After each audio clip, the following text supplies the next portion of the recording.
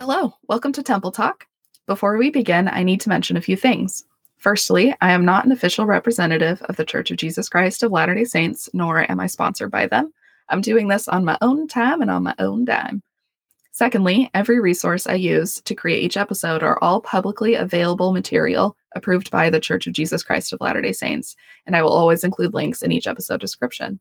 Lastly, if you'd like to learn more about our beliefs regarding the temple and all things, I will also include a link to the website churchofjesuschrist.org in the episode description. Thanks for tuning in, and now for the Hello, welcome to Temple Talk. Before we begin, I need to mention a few things. Firstly, I am not an official representative of the Church of Jesus Christ of Latter day Saints, nor am I sponsored by them. I'm doing this on my own time and on my own dime. Secondly, every resource I use to create each episode are all publicly available material approved by the Church of Jesus Christ of Latter day Saints, and I will always include links in each episode description. Lastly, if you'd like to learn more about our beliefs regarding the temple and all things, I will also include a link to the website churchofjesuschrist.org in the episode description. Thanks for tuning in, and now for the episode.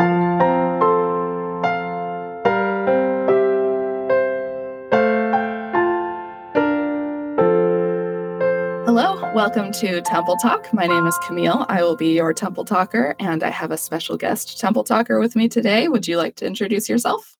Sure. My name is Paula, and I'm happy to be here to talk about the temple during phase 2. During the COVID lockdown in 2020, the temples had very specific phases of reopening slowly and safely with a lot of the guidelines and restrictions. Phase 1 was basically living sealings only, so couples that were going to be sealed for time and all eternity in marriage were able to come by appointment, and just a very few select members of friends or family were able to be there. Very few temple workers as well. I know the temple president, the matron, people in the temple presidency and their wives were able to be there to help out with that. Phase 2, which is when Paula and I got to serve, was really for living ordinances, which included endowments as well. And they had to be, spaced apart in terms of seating. It was by appointment only, and someone had to be receiving their endowment to be able to go. And their friends and family could be there to support them, but limited numbers. Then there was phase 2B, which included baptisms that were there, proxy baptisms. So the baptistry was open for small groups, and they were trying to encourage youth to come by appointment to do baptisms and confirmations. Phase 3 was when all of the ordinances of the temple were allowed and available, but you had to be wearing a mask and by appointment only. And again, limited numbers of people that could be there.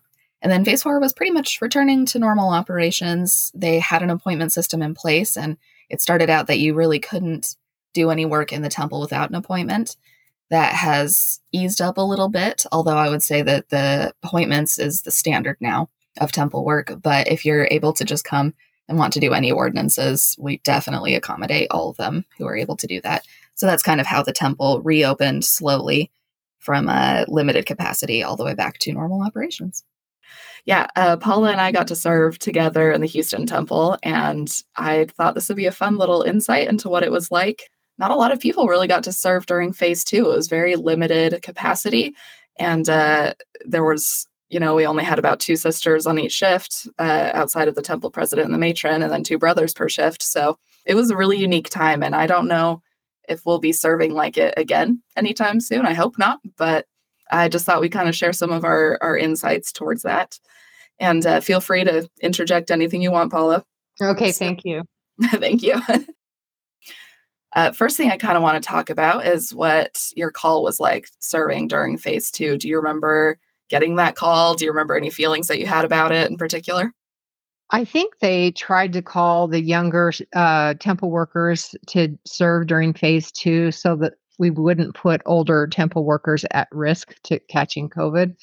So I believe they asked the younger people to do it. And since Fred and I were still considered younger, we were asked to help serve. And so we were happy to do so. Like you said, we weren't able to go to the temple for ourselves. And so it was nice to still be able to serve there.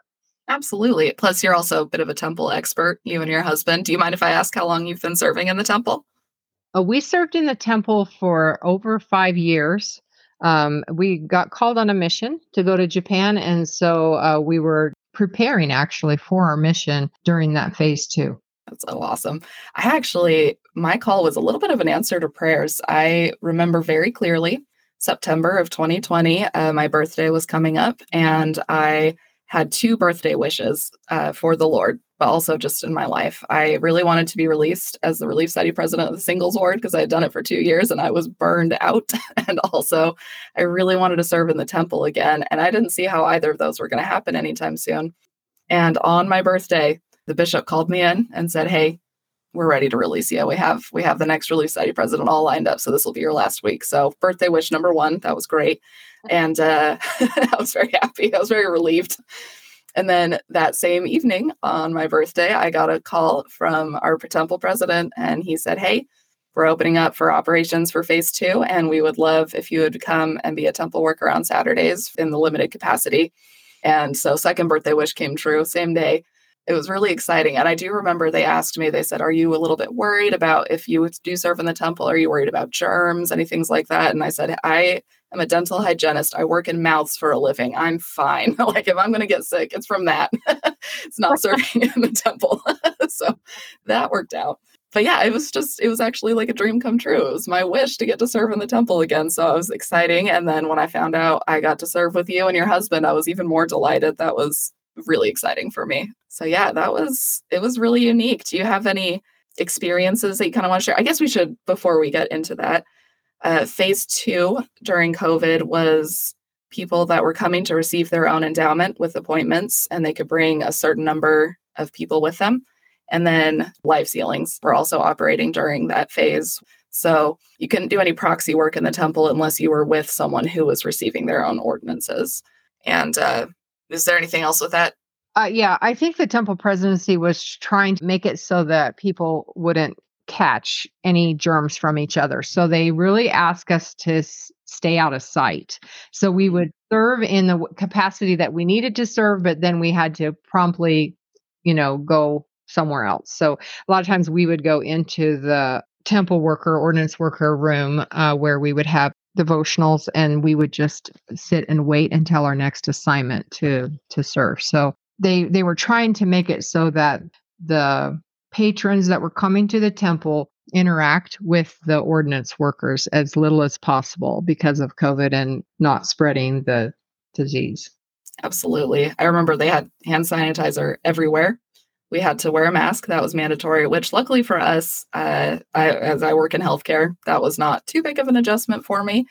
To be honest, I kind of missed having the masks because when we started back in phase three and then phase four, a lot of temple workers have periodontal disease breath because they're elderly, and I kind of miss the mask, to be honest. The temple didn't smell as good anymore. I love my elderly workers; they're great, but yeah, that was a rough adjustment. But yeah, we had to leave our lockers open so the cleaning crew knew which lockers to wipe down inside and out. We had the hand sanitizer stations in the endowment rooms, which was a little distracting because they were kind of noisy and you'd have to sanitize before any contact of any kind. But yeah, they were very careful about you show up early, you show up here and kind of stay out of the patron's way. That was a good way of explaining that. Yeah. So when because we were preparing to go on a mission, and there was downtime where we actually weren't doing anything, we would go into that instruction room and we would practice Japanese because we were going to Japan on a mission. And so my husband and I would go in there and we would speak Japanese to each other while we were there. And of course, my Japanese especially at that point, was super limited, but he was very patient and would ask me questions in Japanese and I would try to answer him in Japanese. So that's what we did on the downtime when we weren't actually helping the patrons. That's why I can never understand you. That makes more sense. No, I gotcha. That's why. I actually kind of have a funny story about serving during this time too. They would only unlock the front doors for temple workers for a very limited amount of time. So you really had to be on time.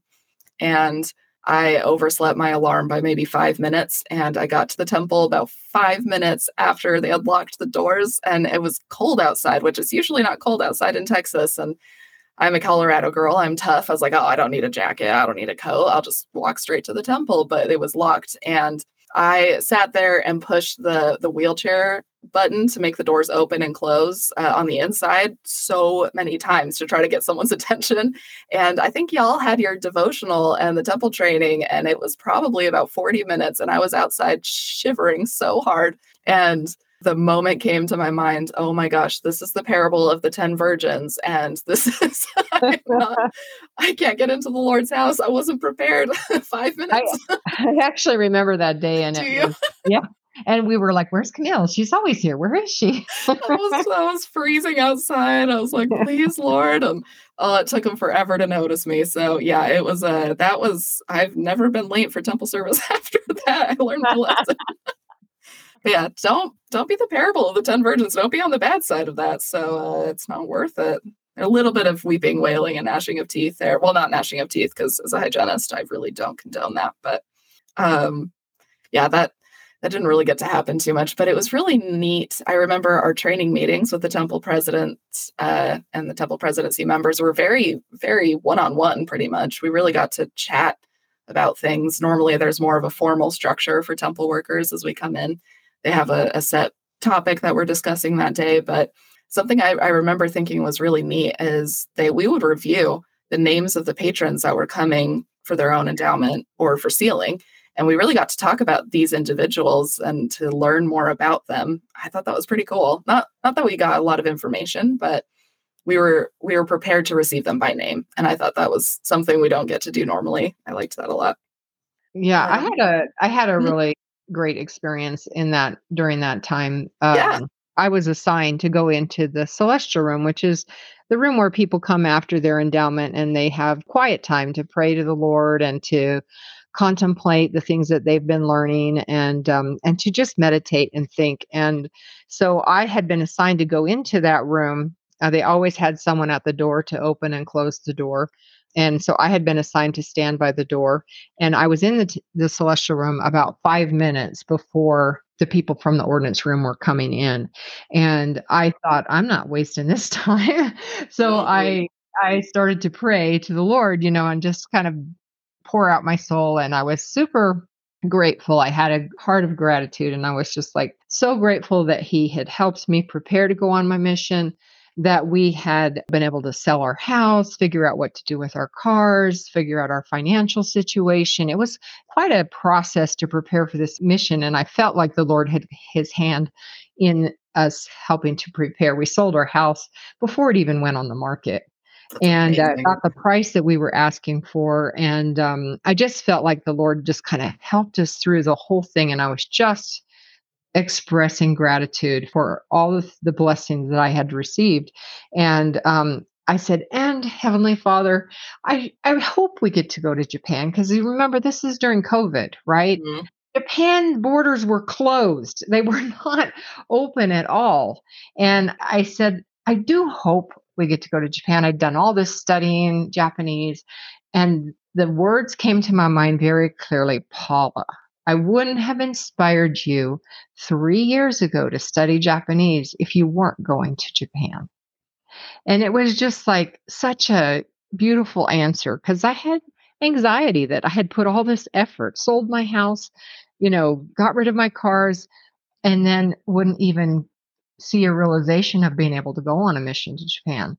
And so it was such an answer to my prayers. And I felt really, it was a beautiful experience for me. And just kind of a backstory: 3 years prior to us being called on a mission, I was prompted one morning to start studying Japanese. We had been talking about we wanted to serve a mission, and the Spirit came to me and said, Paula, the reason why you don't want to go to Japan on a mission is because you don't know the language. You might want to get on that. And Wow. I was just shocked. I'm like, what? Yeah. So from that point on, from that 3 years before the mission, I started studying Japanese. I would listen to it going back and forth to work. I had about a 30-minute drive, and I would listen going back and forth to work.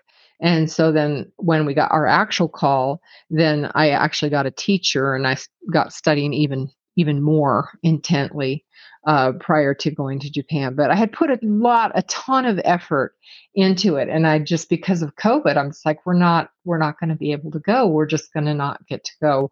And so that answer to that prayer in that instant where I was in the celestial room by myself for only 5 minutes, which rarely happens. There's always other people there. Hmm.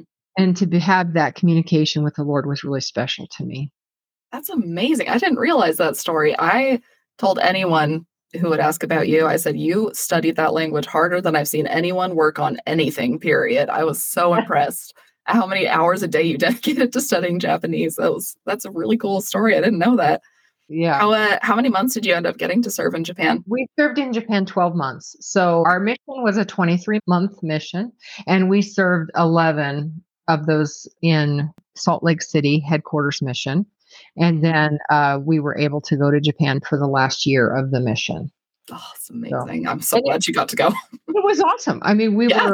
I was the mission secretary and health advisor because I'm a nurse, and my husband was the financial secretary, and it was awesome experience. And at the time, we were the only senior missionaries in the office, so we were kind of the do-all for the president. So it really Wow. was a wonderful mission, but it started way before, and the temple was part of that preparation. It's amazing the way the Lord puts those opportunities in our paths and prepares us for what's ahead. That's amazing. I remember during my service that when you had all the patrons in the endowment session and they needed a brother and a sister to be in there, and there were no families being sealed that day, then you had the temple to yourself pretty much. And I remember trying really hard to stay awake some days because it was early and I would walk around the temple, but I would just be in awe of the fact that I got to be in the Lord's house at all, but also that it was so quiet, which every temple is quiet. We work so hard to keep it reverent, but I mean, that was the spot for revelation, getting to be kind of having that entire house to yourself. That was an amazing experience. And I will definitely always remember those thoughts of inspiration that I had, just enjoying the temple artwork, just getting to appreciate the temple in a way that I was always too busy before to notice, if that makes sense. Oh yeah. Prior to COVID, we served in the baptistry, my husband Mhm. and I, and we were so busy. We would just it was like juggling balls trying to make it work so that everybody could do their baptisms and the baptistry would run smoothly. And so it was just like a total change between phase 2 and what it was right before we went into that new phase. Then it was just a lot of time to sit and think about things and pray and contemplate and study Japanese. Absolutely. the, the trinity of things you want to do. I love it. Yeah, I didn't study Japanese as thoroughly, for sure, but something I kind of was thinking about when you were mentioning that heart of gratitude that you have. I think patrons are always so grateful to be at the temple, but you could see how excited people were to be in the temple after so long. Just the looks on their faces as we did some of the ordinances, you could feel how excited they were, and it kind of gave me a glimpse into probably the people whose names that we do the work for on behalf of that have passed away, how excited they are when we're able to do their work for them. And I just thought the heart of gratitude, the attitude of gratitude was really the name of the game to anyone who came to the temple, that they had longed to go, that you could see there was a hunger to be back there and to feel that peace. And they did. All the patrons had very limited time in the celestial room to be there. We needed to clean it all up and get everything ready for the next shift. And they treasured every moment. You could tell it was hard for them to leave. It was really amazing. It was pretty neat. Yeah, I agree. The opportunity to go to the temple during that time was very limited, and so if you got invited to go, it was something very special. You put all of your other things in your life to the side just so you could do that because it was so rare to be able to go.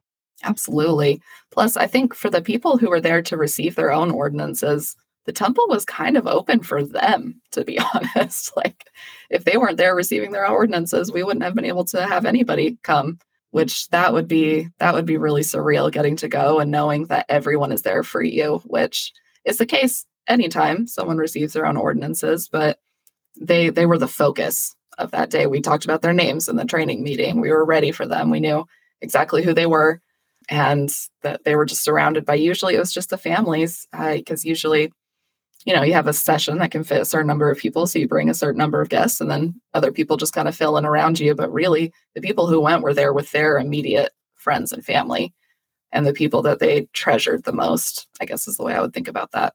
And I remember them wanting to have people sit apart from each other, which in some ways didn't make sense. If you live with a person, you should be able Yeah, share in those terms.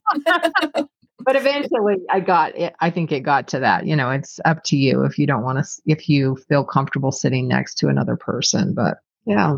It's very structured. Like we said earlier, they really did a good job making sure everybody felt comfortable. Yeah.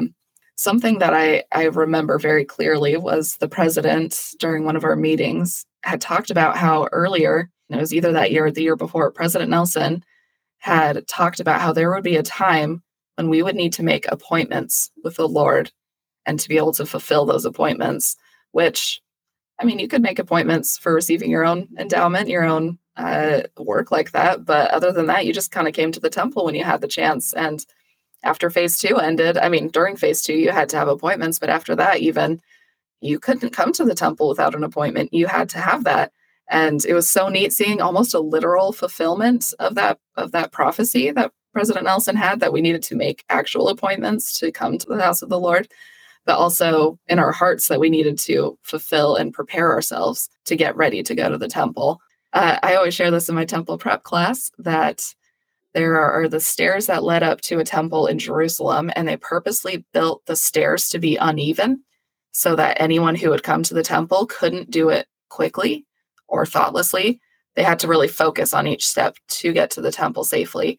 And I would say phase 2 and phase 3 really allowed everyone to see what the Lord really had in mind for coming to the temple, that we need to be prepared to go. And of course, we're so grateful that if you get a free moment, that people were able to come. And that's part of the being prepared, is having your temple recommend with you at all times and having that moment so that if you feel inspired to go, then you're ready to go and have everything you needed. I felt like temple attendance after that became a lot more, not as, I'm trying to think of the word, not as scheduled of a thing, but just more purposeful. Does that make sense? Is that? Yeah, that makes sense. People, even now, that's one of the results of COVID, is that now we still need an appointment to go. And so you have to set aside time in your calendar and purposely go to the temple. You're ready for it. And know that my husband and I are going to the temple tonight with our grandson to do baptisms for the dead. And we had to set that appointment a month ago, because there's not appointments available where you can just jump in and go whenever you want.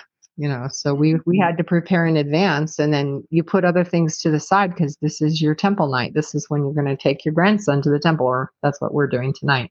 That's amazing. That is the correct way to do the parable of the 10 virgins, and have your oil prepared so that you can come to the house of the Lord and be there on purpose and on time.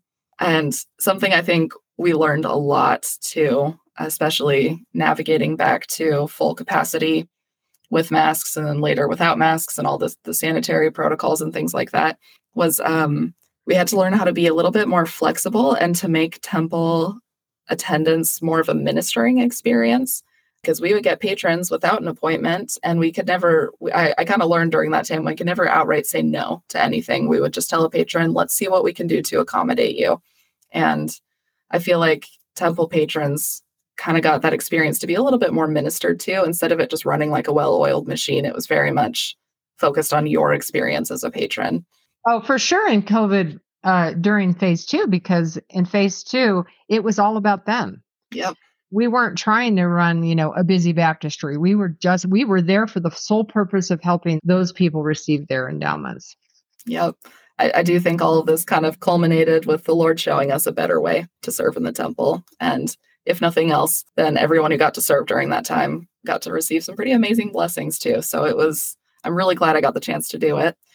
I'm glad I got the chance to do it with you. You had to listen to me a lot because we had a lot of downtime to chat. And I didn't know any Japanese, so I wasn't as helpful. Yeah, those are, do you have any kind of final thoughts or anything else that you want to share? I really appreciate you chatting with me today. No, it's been fun to reminisce about how it was. And honestly, I'm glad we're not still there. Me too. Trust me. I think nobody wants to go back to those COVID days where you were afraid you were going to get sick and die, which, that was a real issue. A lot of people did die from it. It was scary. It Absolutely. was frightening, It was. Every day was a new not adventure, not always for the best, but it's crazy to think that it even happened. It doesn't feel like things feel like they're a little different now, but Yeah, well, we didn't get out of the mask scene too quickly because in Japan they're still wearing masks. oh, I didn't realize that. Yeah, Yeah, that makes all sense. through the mission, anytime we were in any public place, we had to have a mask on. So Oof. that was one of the things that happened when we went on the mission to Japan. I will say, I think people got more empathetic to me during COVID because a lot of my friends would say, I can't believe you wear a mask for work all day. That's horrible. And I was like, oh, thank you. I've been silently sacrificing all along. So I looked more impressive to people. That was nice. Awesome. Thank you so much again for joining me. I really appreciate it during this time, and glad we were able to give you a little bit of an insight as to how the temple operated during that time. And with that, I think we're going to sign off. So have a celestial day. Thank you so much. Thank you. Bye-bye.